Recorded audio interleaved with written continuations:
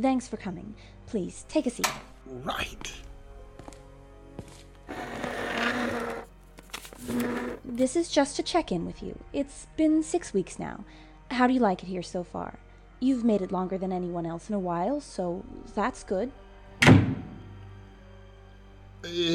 Supervisor? You know how the computers occasionally act up? The whole building is like that, really, so sometimes doors around here just slam on their own. They have rather flair for dramatic timing, and, well, tomorrow is Halloween. Right. The doors, okay. So, how are you enjoying the job so far? Well, it's definitely the most interesting job I've had so far. I take it that's good? What? Oh, yeah, definitely. Well, then I'm glad to hear it. No problems with the work or your coworkers? No, it's been actually really cool. Wonderful. Well, unless you had any other concerns you wanted to discuss, that's all I wanted to talk to you about. No? No, I don't think so. I'll just, it's the end of the day, so I'll be heading out now. Of course. See you next week.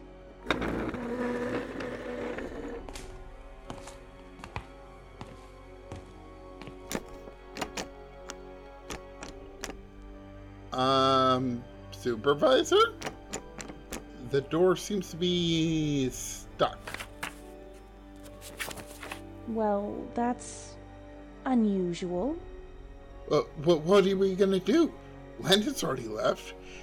They said they had to get ready for Halloween. Oh crap, why is there no reception here? Is there cell reception anywhere in the building? Oh, well, If you're looking for a landline, there isn't one.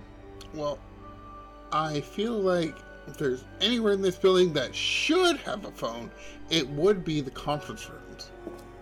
We used to have phones in here, but one of the artifacts got a hold of one and possessed the building's entire phone network. Since then, all of the NCRD has only had phones in personal offices. Right. Don't worry, Tessa should be in soon for her shift. She has to walk right by here to get to her office. We'll just wait until she gets here and she can let us out.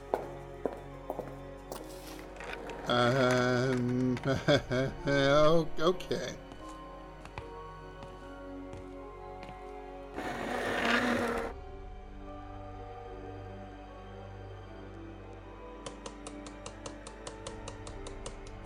So, Supervisor, why don't you, tell me something to pass the time?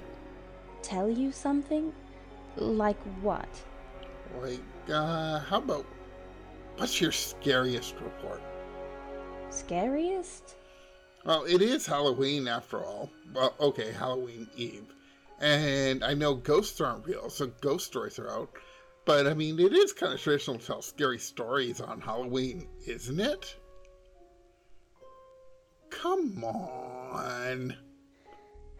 Fine, very well, if it will make you happy. But you had better not regret asking. There was a case a number of years back. I had just been made supervisor here. There were some unauthorized magic users. Well, unauthorized isn't quite the right word. No one really authorizes magic users, they just keep track of their own. We have a database, of course, but even the NCRD doesn't know everything. Anyways, there was a group that was using some quite taboo old spells. Spells to raise the dead. Necromancy? Sure, if you like. So, like zombies? Well, I'd probably call them revenants. There are some cultural issues. But you know what? That isn't important right now. We'll discuss that later. For now, sure. Zombies. Anyways, it was a rather powerful spell with so many people working on it, and it was an older city, so the graveyard was quite large.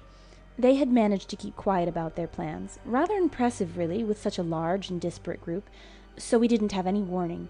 In fact, our observers didn't realize what was going on until calls started flooding into 911. You mean civilians saw them? Oh, yes. Well, it's not uncommon for civilians to see extranormals. Half our reports come from civilian sightings, but almost never on a scale like this. Even worse, it was ages before they were able to get any field agents dispatched, let alone enough to properly control that many zombies, not to mention the magic users, and the police were worse than useless. Half of them got themselves killed or injured. It was such a mess. I'm glad I didn't have to handle any of the cleanup or the cover story, but I was dealing with the paperwork for months afterwards. Luckily, they caught all of the perpetrators. I'm frankly surprised none of them got away, given how well organized they were, but, well, perhaps they got a little too cocky. Wait. Is there, like, magic jail? Are they in magic jail? Yeah, something like that. We have a number of underground facilities with cells lined with anti-magic materials. Even a very skilled magic user wouldn't be able to cast so much as a simple spell in one of those. We don't need to use them often, thankfully, but this incident certainly called for it. Among other things, the more respectable members of the magic-using community were calling for these individuals to be dealt with somehow. Oh, Tessa! Hey, boss. Isn't it kind of late to be having a meeting? Apparently, this door has suddenly decided that it has a lock, and I was a bit unprepared. Come on, boss. You know what this place is like. Oh, Tessa! What's the scariest report you ever had? What? Well, Supervisor Forsyth was telling me about her scariest case. Some kind of zombie outbreak. Wow. Boss, he got you to talk about that case? Yes, well, it is practically Halloween. 'Tis the season. Well then, alright, I guess I can tell you mine. Let me see. Well, zombies are plenty scary, but there was this one case, and almost 2 years ago now.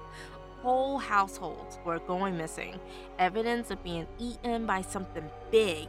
But the only thing the various scenes had in common was that no matter what other damage was done, there was always at least one toilet completely destroyed. Toilet? Yeah, toilets. No one was quite sure what to make of that. Well, eventually, someone realized that all those houses were connected to the same sewer system. Some unlucky souls had to go down there to look, and they discovered that somehow a sea serpent had gotten into the sewers. I guess you could say it was more like a sewer serpent. Wait, how big are sea serpents? Well, it varies, but this one was a pretty good size. Maybe 30 feet. It took a whole squad of heavily armed field agents, plus they had a local SWAT team as backup, and they still only just managed to take it down. Wow! Yeah, it was wild. Can you imagine that? A giant sea serpent bursting out of your toilet and eating your whole family? Yeah, well, not until right now, I guess. Well, I think that's enough of that. It has been a long day, Alex, so why don't we head out now? Sure. Sweet dreams tonight.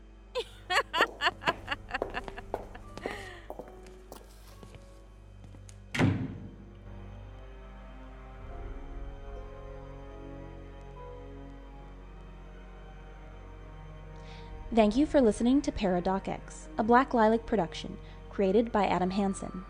Today's episode was written by Eris Wiedorn and performed by Eris Wiedorn, Jason Stevens, and Marian Toro, with audio editing by KB Trusdell.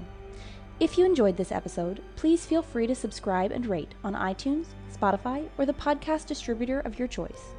Visit us on Twitter at Black Lilac Prod, and if you like what we do and want to support us, check us out on Patreon at patreon.com/Black Lilac.